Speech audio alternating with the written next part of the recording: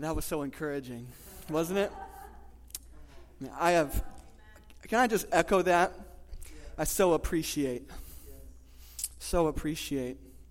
the leadership of this church. This has been quite a year. None of us saw it coming. And I feel that our leadership, by the grace of God, rose to the occasion. For such a time as this. Guys, we've prayed a lot already this morning. Let's pray again. Let's pray again. We're about to dive into the Word together. So let's ready our hearts to hear from God this morning. Father, we come before you in the name of Jesus. Thank you that we can come before you. Thank you that you've provided a way, the way, for us to connect with you, to commune with you, because Jesus died to remove everything that stood in the way between us and you, that by faith it's all been cleared. So this morning, we can connect. What a joy, God. What a joy. We pray to hear from you this morning. We're hungry, God. Would you speak to us in this place? God, I pray for your guidance. I pray for your empowerment. In Christ's name, amen. Well, in case we haven't met, just to introduce myself, my name is Carrie. I am a pastoral resident here. I'm married to Lisa, my wife, and we have 3 kids. We live in Humboldt Park. We love Humboldt Park. And one thing about us as a family is we're a fairly musical family. We like to jam. We like to dance. We like to sing. And one thing that is so amazing to me is hearing my 2 girls sing. I love hearing my 2 girls sing. And it reminds me of a time about 2 years ago when my oldest was 3 years old. And she was walking through the house. She was singing worship songs, and I was just loving it. And back at that time, there was a song that was more popular called Ever Be. There's a line in Ever Be that goes like this. We sing, worthy are you, Lord. And so she is walking along singing this song, but she's making sense of it with her own vocabulary. And so I hear her say, we sing, worries are you, Lord. And I just heard it, I smiled, and I thought to myself, isn't that ironic? Because sometimes worries can become our Lord. Sometimes we end up serving our worries. They shape our lives. They guide our lives. They're the first thing we think about when we wake up. They're the last thing we think about when we're in bed. They constrain us. They fill our mental real estate. And maybe if they're not even our master, how often they become our buddy. Our buddy that goes with us wherever we go. Our buddy that's there with us in the car. It's there with us on the bus, on the couch, at work, at home, in the kitchen. Wherever we go, our worries go with us. And so this morning I want to talk about worries. Or to use a more technical term, anxiety. Because anxiety is a real issue. Did you know that anxiety is the number 1 mental health issue in the world? That 1 in 13 people in the world experience an anxiety disorder? And yet, listen to this, 1 in 5 U.S. adults experiences an anxiety disorder. 1 in 3 U.S. adults will experience an anxiety disorder at some point in their lives. 1 in 3. And what burdens me is that 1 in 3 youth already are experiencing an anxiety disorder. And that's anxiety to the level of a disorder. Anxiety so much that it impedes the functioning of our life, let alone just the regular experience of anxiety that most of us face. In fact, when you look at just anxiety alone, not an anxiety disorder, anxiety alone, the numbers are far more widespread. And all of those numbers that I looked up were pre-coronavirus. So then I looked up a study that came out by the CDC.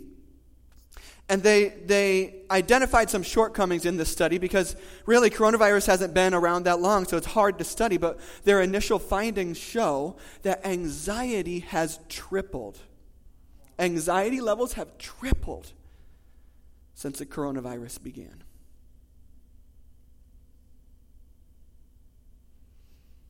And that was back in June that this study came out.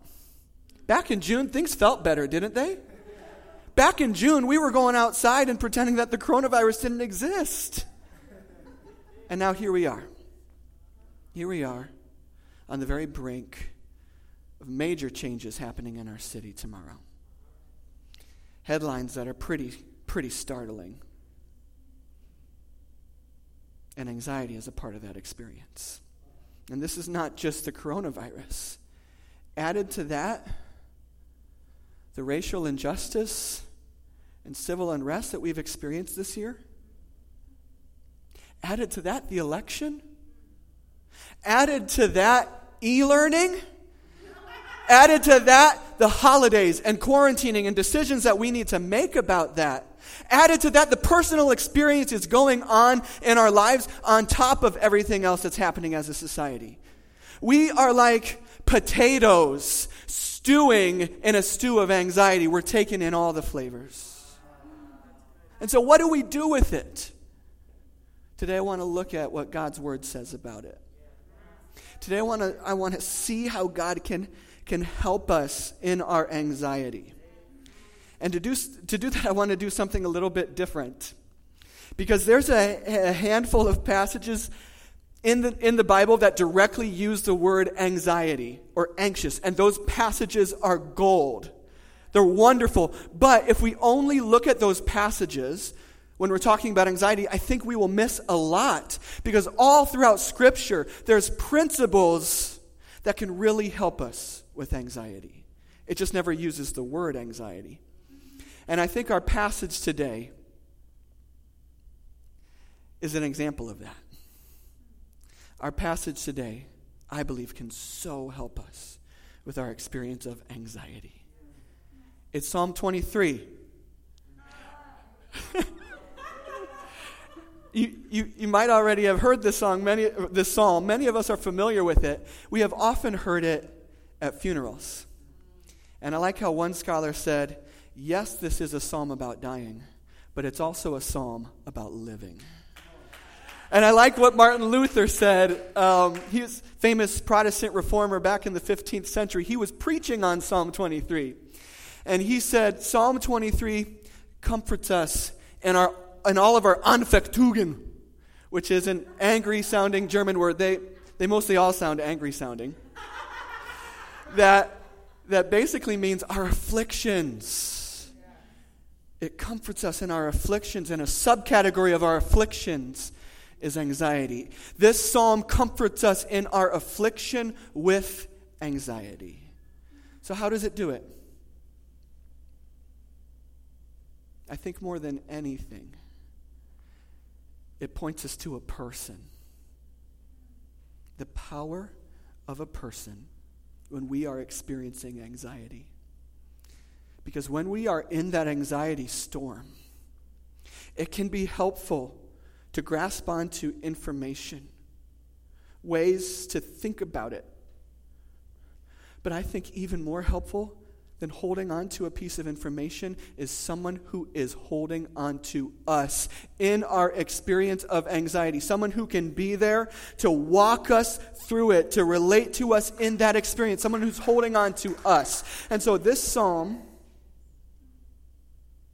points us to a person and the power of a person. And not just any person. It announces its subject in its very first utterance. It says, the Lord. So this psalm is about how the Lord relates to us. And specifically what I want to look at is how the Lord relates to us in our experience of anxiety. And what we'll see is that when anxiety grips us, we have a shepherd, we have a friend, and we have the proof. So let's read that together If you're able to stand, I invite you to. I invite you to turn to Psalm 23, even if you haven't memorized, so we can follow along.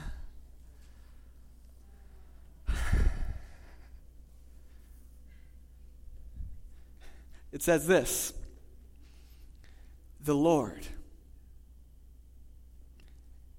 is my shepherd, I shall not want. He makes me lie down in green pastures. He leads me beside still waters. He restores my soul. He leads me in paths of righteousness for his name's sake. Even though I walk through the valley of the shadow of death, I will fear no evil, for you are with me. Your rod and your staff, they comfort me.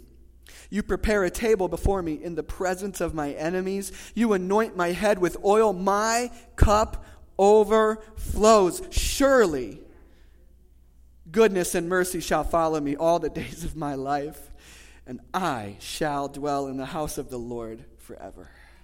You can be seated. The first thing that we see in this psalm is that when anxiety grips us, we have a shepherd. That's the dominant imagery in the first half of this psalm. And so, how does he relate to us as a shepherd? I think this shows us three ways. Number one, as a shepherd, he provides for us. And this is found in verses 1 through 3.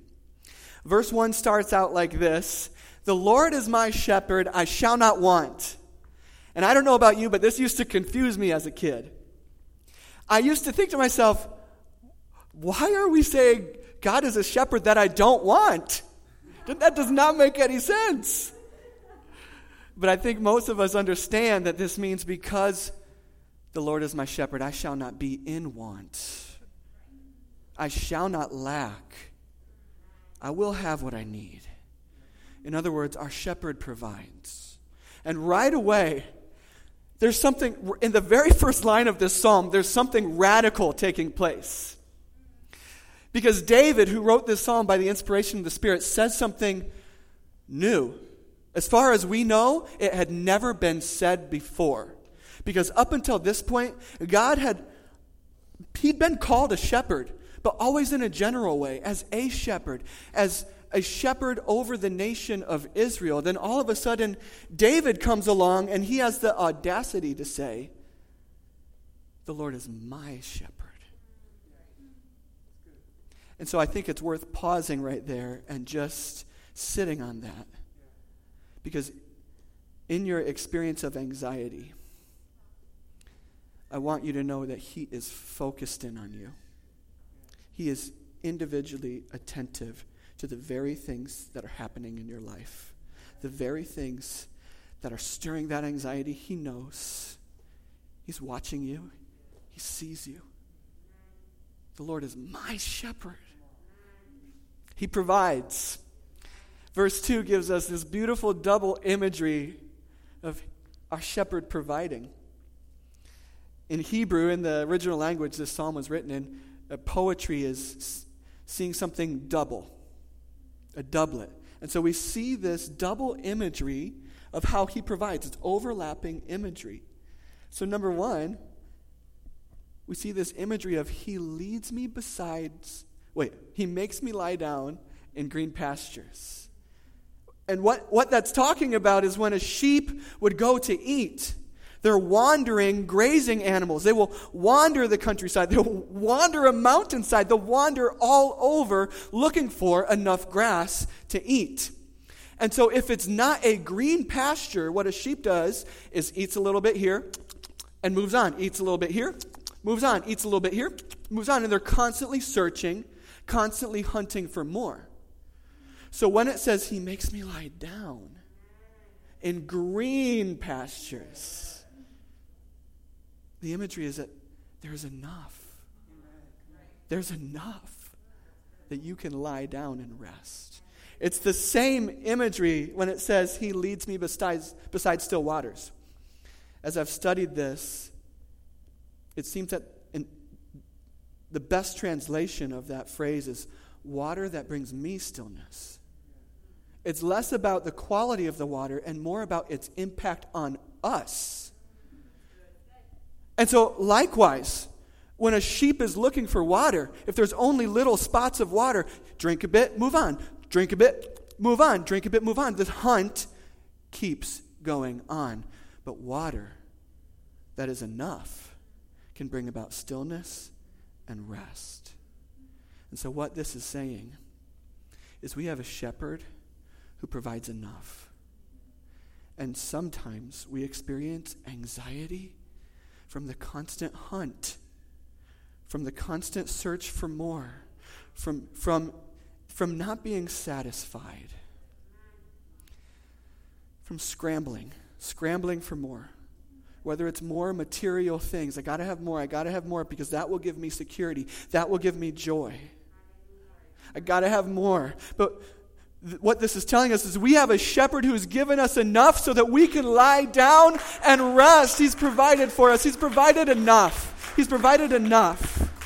And maybe it's non-material things. I can testify in my own life that sometimes I experience anxiety around work because I'm looking for my significance in my work to get a little bit of significance here and then here and then here and then here, and it keeps me hunting, searching, looking for more. But when I remember that God has provided me with enough significance, enough worth already, not based on my performance, not based on anything else, but based on the fact that He would and did die for me, that's the price tag on my life. That is my worth. When I remember that, I can lie down. There's enough. Our shepherd provides us with enough. It keeps going. It says in the beginning of verse 3, He keeps providing. He restores my soul. He restores my soul. And sometimes when we think of soul, we get this picture in our mind that actually didn't originate with the Bible. It originated with a secular philosophy that came after the Bible. But it's this picture in our mind that our soul is this see-through entity that kind of is glowy and has little wings and flies off. That there's a sharp distinction between our mind, body, and soul. But usually, when Scripture is talking about soul, it's talking about our whole being. And I believe that's what this word is saying in our passage today. In fact, I've seen it translated someplace, my person. He restores my person, my whole being, everything that makes me me. And so, again, I think in our experience of anxiety, it is helpful to hear that He cares about everything, every part of who you are. Because I think every part of who we are can be impacted by anxiety. So He cares for us in our spiritual well-being. He provides spiritual restoration. And He cares for us in our anxiety with our emotional health. So if you can open up to a friend, or if you can open up to a loved one, or if you can open up to a therapist or counselor, those resources can be a gift from God, a God who cares for your emotional well-being, a God who has provided those things if we take hold of them. He cares. He cares for every level of who we are. He also cares for our physical well-being in our experience of anxiety, because sometimes we think of anxiety as only existing in our thought realm. But I think when you've experienced anxiety and how intense it becomes, I don't have to tell you that it's also experienced in the body. You see, anxiety is held in our brain and in our nervous system, which runs all throughout our body. So we feel it in our bodies. And so sometimes when we're experiencing anxiety, God can care for our needs by providing physical things, like the ability to move. If you're able to move, that can be a way that God is ministering to you in your anxiety and providing for your needs. If you can stretch or walk or exercise it, those are ways that your anxiety can literally come down, and they're good gifts from a good God who loves you and is caring for your anxiety. And also, because anxiety is in our physiology, that sometimes medicine can be a gift. And I'm not trying to push meds or promote meds. I'm actually a little bit wary of meds. I'm not doing a commercial like, take this medicine and the side effects are diarrhea and headache and blood loss and things like that. But I do think it's important to take the stigma out of it. Anxiety's in our physiology. It's a physical experience. You know what else? Part of my physiology is asthma. And I thank God for my asthma medicine. I thank God for I used to be in and out of the hospital, y'all, my whole life. Until I got on this medicine, and all of a sudden it has enriched my life so much. I receive it as a gift from Him. God who gifted the scientists and the researchers to develop this medicine. God who gifted my doctor to prescribe this medicine. These people might not have even known Him, but in His goodness, He just gave them these gifts in order to bless the world, and I receive it as a gift from Him. But I'm here to tell you, if anxiety is in the brain and in the nervous system, those are just as much an organ as my lungs. And so if you're part of the percentage of people whom anxiety meds can help for a time, you can receive it as a gift from a God who cares about every part of who we are. He's a shepherd who provides. Number 2, He's a shepherd who leads. We see this in the end of verse 3. It says, He leads me in paths of righteousness for His name's sake.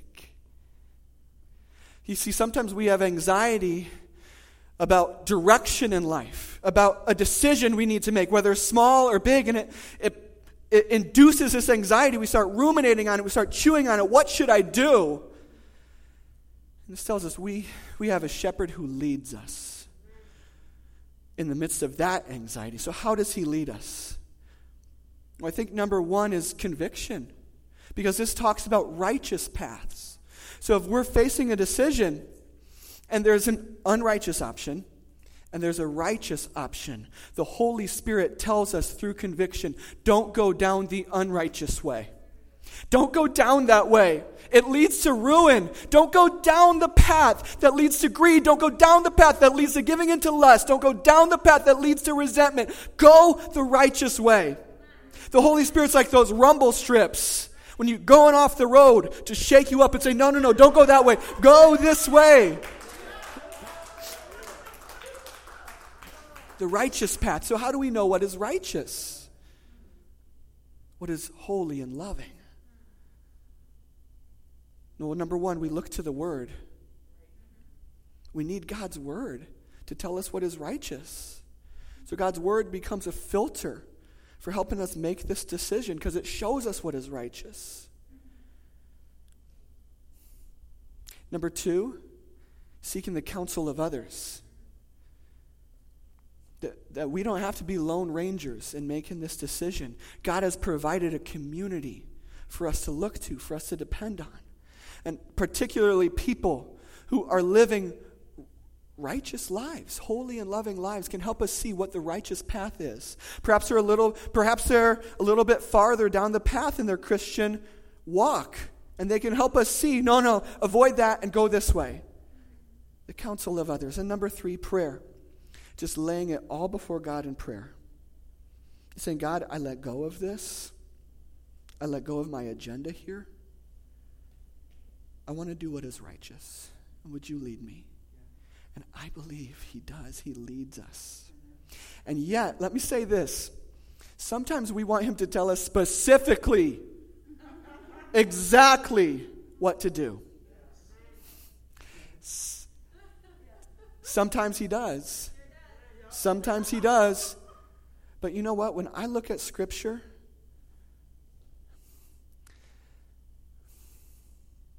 God's concern is that we do what is righteous. And so sometimes when we're faced with multiple righteous paths, all of them can be honoring to him.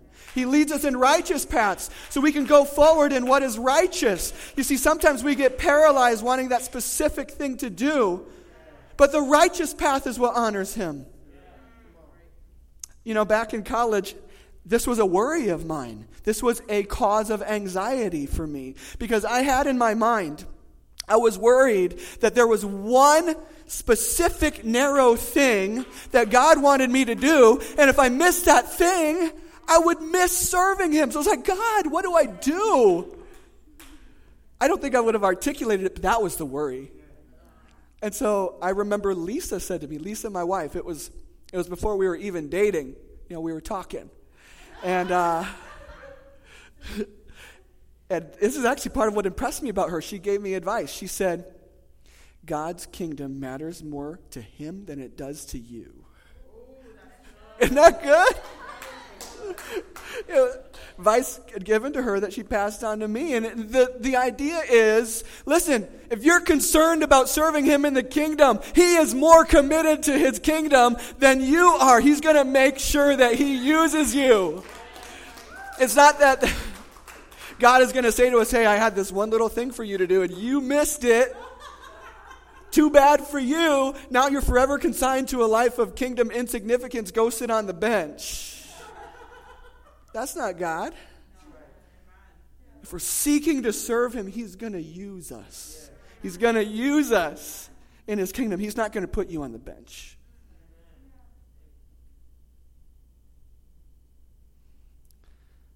So if you're faced with a decision and you've paused, surrendered, and made sure that the Spirit is not convicting you to say, don't go down this path. If you have checked the Word and checked with the counsel of others, if you have just laid it before him in prayer, I believe that if the path is righteous, you have freedom to move forward. Freedom to move forward with an open heart. And just say, God, I'm going to go this way. I believe it's righteous. I believe it's going to honor you. I'm open to mid-course correction. But I'll just go here and I'll trust you to use this for your kingdom. So he leads us. Now, he's a shepherd who provides. He's a shepherd who leads. And number 3, he's a shepherd who accompanies us. That's what verse 4 famously says. It starts out, even though I walk through the valley of the shadow of death. And that could probably mean 2 things at the same time. It could literally be talking about death. And so that means that valley in life where you are facing perhaps your own death, the threat of death, or the death of a loved one, or even the aftermath of that, and dealing with that and how fearful that place is. When you're in that valley. Or it could also be translated deep darkness. It's translated some places deep darkness. And that's talking about a place that's totally dark. I don't know about you, but I have these experiences. I don't know if you've ever been there, where I'm sleeping in a place that's not my home, and I wake up, and before my eyes adjust, I have no idea where I am. And I try to get out of the bedroom, this especially happens at my in-laws' house. Try to get out of the bedroom. I'm feeling along the walls to try to get out of the room, try to find a light switch, not bump into a lamp. It's that place of deep darkness. Have you ever been there? Yes. Only this psalm is not talking about a comfy bedroom. It's talking about being outside in a valley. So it's that place where you're walking along and you cannot see in front of you. Are you there? Can you see it? There could be a hole. You don't know. You don't know what's around the corner. You don't know if there's an animal. It is a valley of deep darkness. And sometimes in life, that is how it feels. We have no idea where we are. We have no idea what's going to come next. It is this place of unknown, and that is a fearful place. That is anxiety-provoking. There is this sense of doom of what could be around the corner. That is anxiety. So when you're in that fearful place, facing death or facing the deep darkness of unknown and uncertainty, the verse continues, I will fear no evil. And that could be literally spiritual evil. It could also be translated disaster. So I will not fear the catastrophe. In that fearful place, I will not fear the catastrophe. Why? For you are with me. I love how this whole psalm has been in the third person, describing the Lord, talking about the Lord. And then all of a sudden, David, the psalmist, he gets to this place, and he's no longer talking about the Lord, he talks to the Lord. He says, for you are with me. It's like he can't contain himself at the beauty of this truth, that in that fearful place, God is with us. There was this crazy study done just a few years ago. I mean, this isn't old school, like back before there were regulations. This was a few years ago in Madison, Wisconsin. I don't know how they got it approved by the board that approves research studies.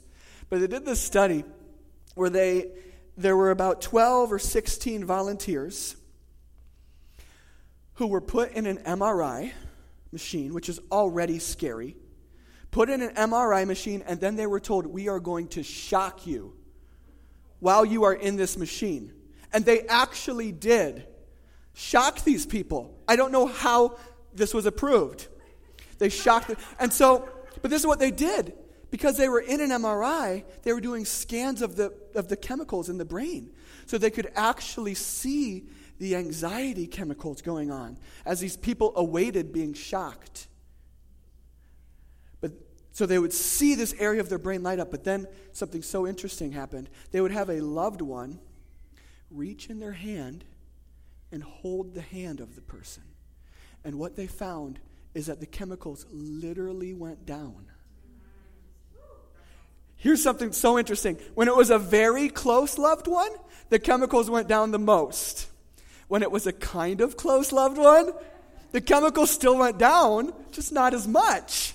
When it was a stranger, the chemicals still went down, just not as much. There is something about someone holding our hands, being present to us in our experience of anxiety that just brings us down. And I am here to tell you that the one who loves your soul, the one who loves you more than anyone else, is holding you.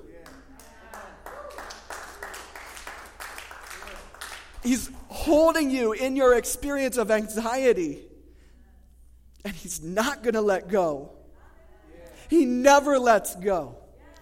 There's something about someone being right there with us in the experience that brings it down. And I think sometimes in anxiety, we just need to stop and help ourselves be aware of his presence. I think sometimes when we picture Psalm 23, we picture this lovely scene of a European Renaissance Jesus. He's holding a fluffy little white lamb. He's probably just washed his face with apricot scrub. But did you know that shepherds were known for being dirty? Shepherds were known for having a foul odor. That's why they were outcasts. That's why they were despised by society. They were so dirty and smelly. Why were they so dirty and smelly? Because they were so close to the sheep. They smelled like the sheep. They would carry the sheep. They would mend the sheep's wounds. They would sleep next to the sheep. So I'm here to tell you,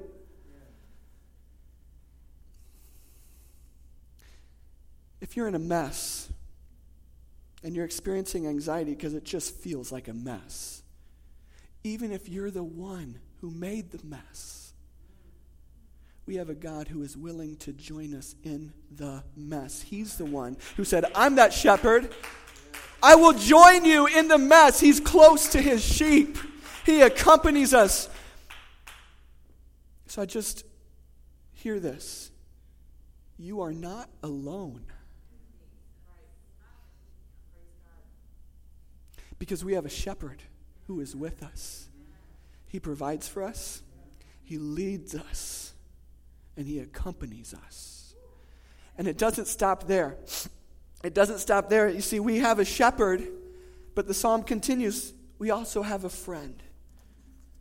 When our anxiety grips us, we have a friend. A lot of scholars divide this psalm in two categories: shepherd and host, shepherd and host, shepherd and host. But I resonated with one who said shepherd and friend, because the imagery of these last verses is more than like an Airbnb host who you've never met. It's a friend. It's so intimate, and part of what we see relates to us in two ways, two close-knit ways. Number one, he's generous. He's generous like a friend. Verse 5 starts out like this. He's prepared a table for us.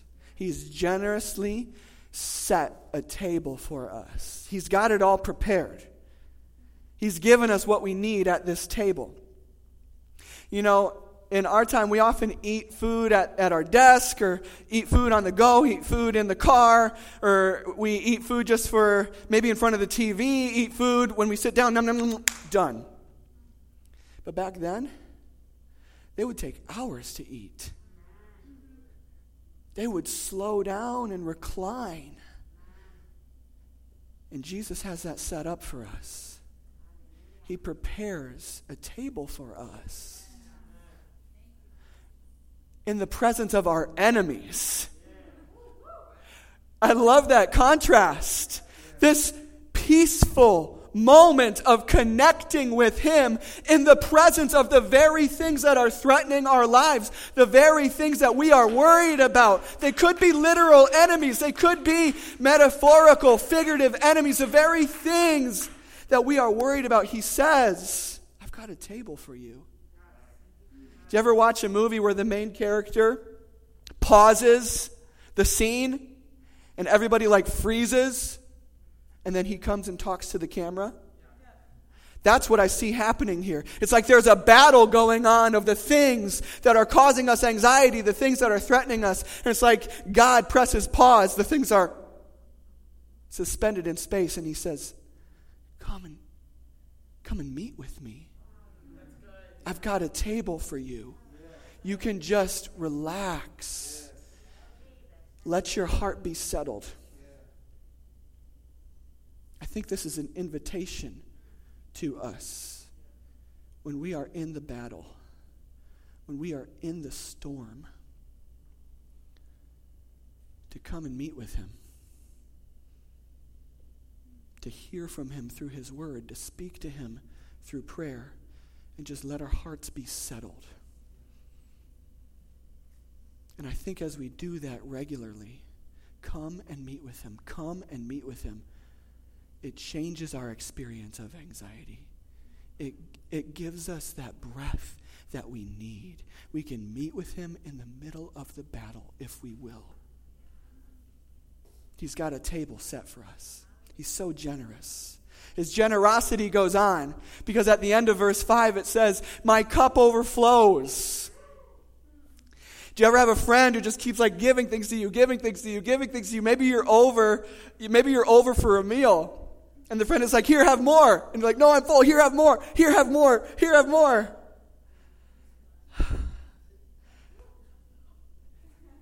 God is a friend who is so generous to us. It says, my cup overflows. I can't even contain all the ways He's so good to me. My life can't hold it all. It's overflowing. And I think this can help us so much in our experience of anxiety.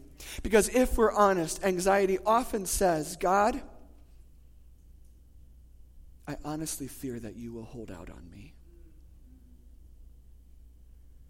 I honestly fear that you won't come through for me. And I think my cup overflows reminds us of all the ways He's been so good. All the ways, all the times where perhaps we have hit what we thought was a dead end, and he brings us through. All the good things he's poured into our lives. I can tell you personally that this is one thing that has helped me the most. Personally, sometimes there are days when I wake up and I just feel gripped right away in the morning. I don't know if any of you can relate to that just sense of being gripped in the morning. And for me, what has helped me so much is leaving my house, going out on a walk, and disciplining myself to only be thankful in prayer for a while. And just, if I can't even think of anything else off the bat, starting with Jesus and saying, thank you, God, that you gave Jesus, who gave his life, so that even though I don't deserve it, all my sins are cleansed by faith in him. You don't see my sin. You see his perfect life when you look at me. And there's no condemnation for those who are in Christ Jesus. You've given me his Spirit. And now you call me your son. Even if all he gave us was Jesus, that's enough to have a cup that's overflowing. We don't deserve it. I don't deserve it. We don't deserve it. In our sin, we've turned our back on him. But he did not turn our back on us. He gave us his son. So generous. And yet it doesn't stop there. For myself, I think of the fact that he's given me Lisa and the kids. I'm not entitled to that. That is such a gift. And I just say thank you for that. And thank you, God, for the roof over my head. Thank you, God, for the good night's sleep. Thank you that I live a block from Humboldt Park and I start walking through the paths. And I say thank you, God, for this coffee I made this morning, which is the bomb. And I can tell you, I come back. And I'm like, I am the richest man in the world. And I can't tell you exactly when or how, but something has happened to shift my perspective. Something has happened that I'm not feeling as gripped. I'm feeling more full, like my life overflows with goodness. I think it relates to probably the most famous verse in the Bible about anxiety. Philippians 4, verses 6 and 7. It says this: do not be anxious about anything, but in everything by prayer and supplication. Sometimes we stop there. We're like, okay, don't be anxious, pray. Boom, problem solved. And I do think we should pray. But this verse keeps going. It says, with thanksgiving, let your requests be made known to God, and the peace of God, which surpasses all understanding, will guard your hearts and minds in Christ Jesus. There is something about thanksgiving that shifts our perspective in this equation. I think this can really help us to be deliberately thankful in our experience of anxiety. Something happens in that equation to shift our perspective, to remember that my cup overflows. Lastly, as a friend, he's consistently loving. He's a friend who is loyal in his love. This is what we find in verse 6. Verse 6 starts out like this: surely, I am sure of this, that his goodness and mercy, pause. Mercy is best translated love. And it's a special kind of love. It's not a sentimental thought. It's more than that. It's an action. And it's not the kind of love that's here today and gone tomorrow. It's a love that keeps coming and keeps coming and keeps coming and keeps coming. That's the kind of love he has for us. And it says it will follow us. And again, that's a little bit of a weak translation. It's more like it will chase us. This love will hunt us down. I don't know how it happened, but somehow Lisa and I got involved watching Blue Bloods, the TV series. It's a cop TV series. And in every single episode, One thing that we knew that was going to happen is that the main character in the end would chase down a bad guy, and there'd be these drums playing. He'd chase down this bad guy and tackle him. And that's the image here. His love will run after you. His love will chase you down. And it will collide with you. When? All the days. All the days. Every single day. And so sometimes we have anxiety about the future. And that's real.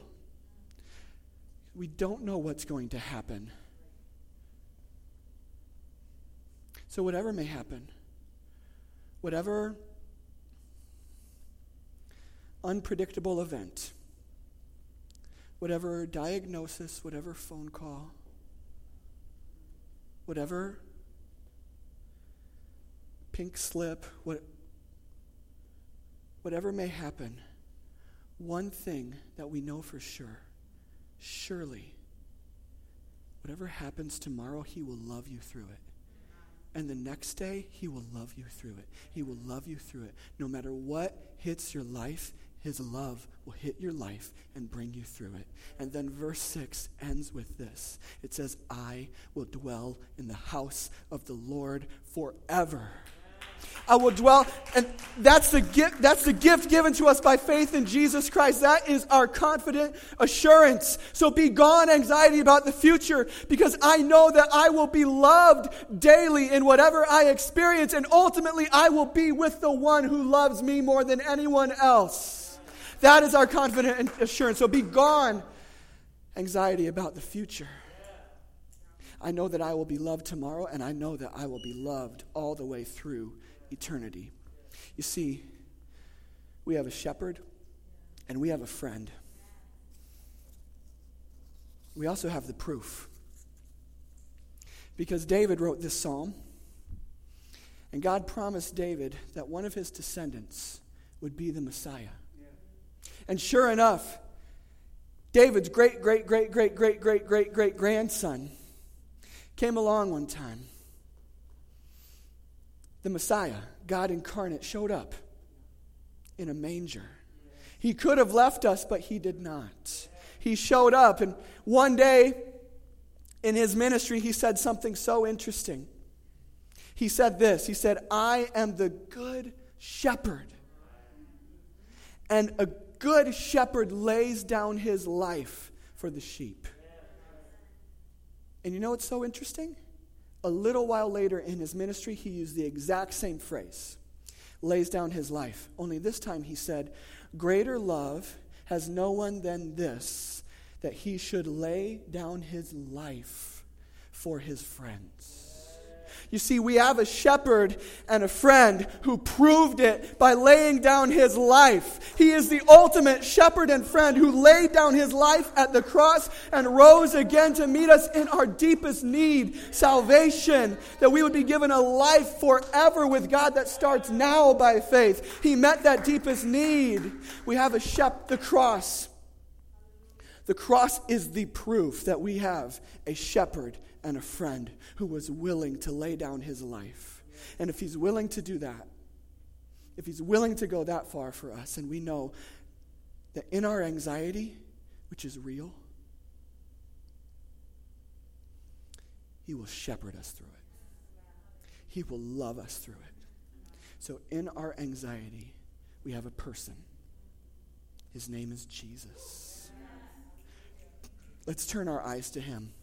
Turn our eyes to him in salvation, because he laid down his life and rose again, so that by faith, when we turn to him and believe and follow him, we can be saved. Turn to him for salvation, but also turn to him if you've been feeling distracted. If you feel like your worries have become your Lord and not the one who is worthy to be your Lord. This is an invitation to turn your eyes upon him. As the old chorus goes, turn your eyes upon Jesus. Look full in his wonderful face, and the things, the anxieties of this earth will grow strangely dim in the light of his glory and grace. Let's pray.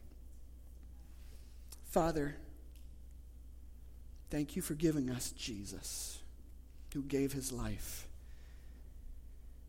Thank you for this shepherd and friend that we have in the midst of our anxiety. I pray that you would help us to turn our eyes to you, to turn to you, to experience how you relate to us in the midst of our anxiety, and to experience your peace. Thank you for being the one who cares for us. In Jesus' name, amen.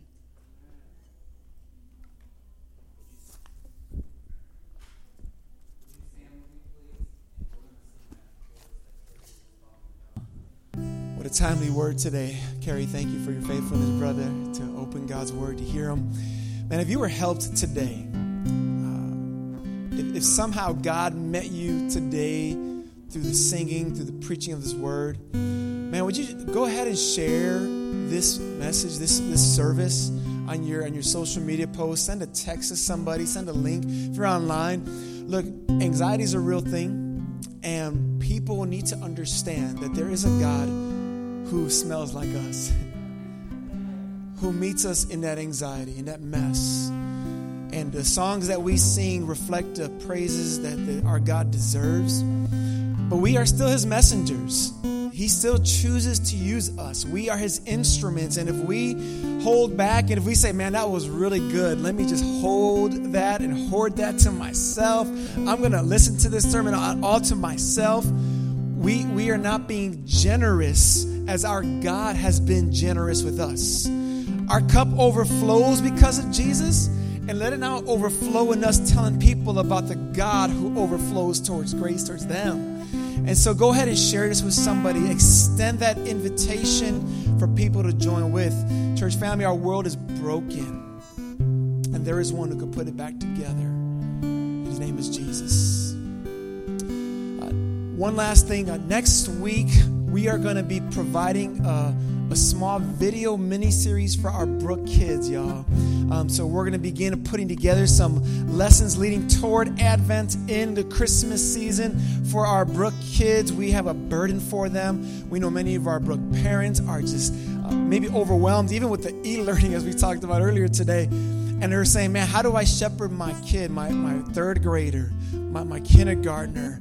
How do I walk with my fifth grader? And so we're going to try to provide some content to help spark some spiritual conversations with kids. So that'll be on our YouTube channel. We'll send some more info about that, but we want you all to engage with that. Church, the Lord bless you and keep you. The Lord make his face to shine upon you and be gracious to you. The Lord lift up his countenance upon you and give you what? That's what we need in anxiety. Give you peace. God bless you, church family. We'll see you all next week. You are dismissed.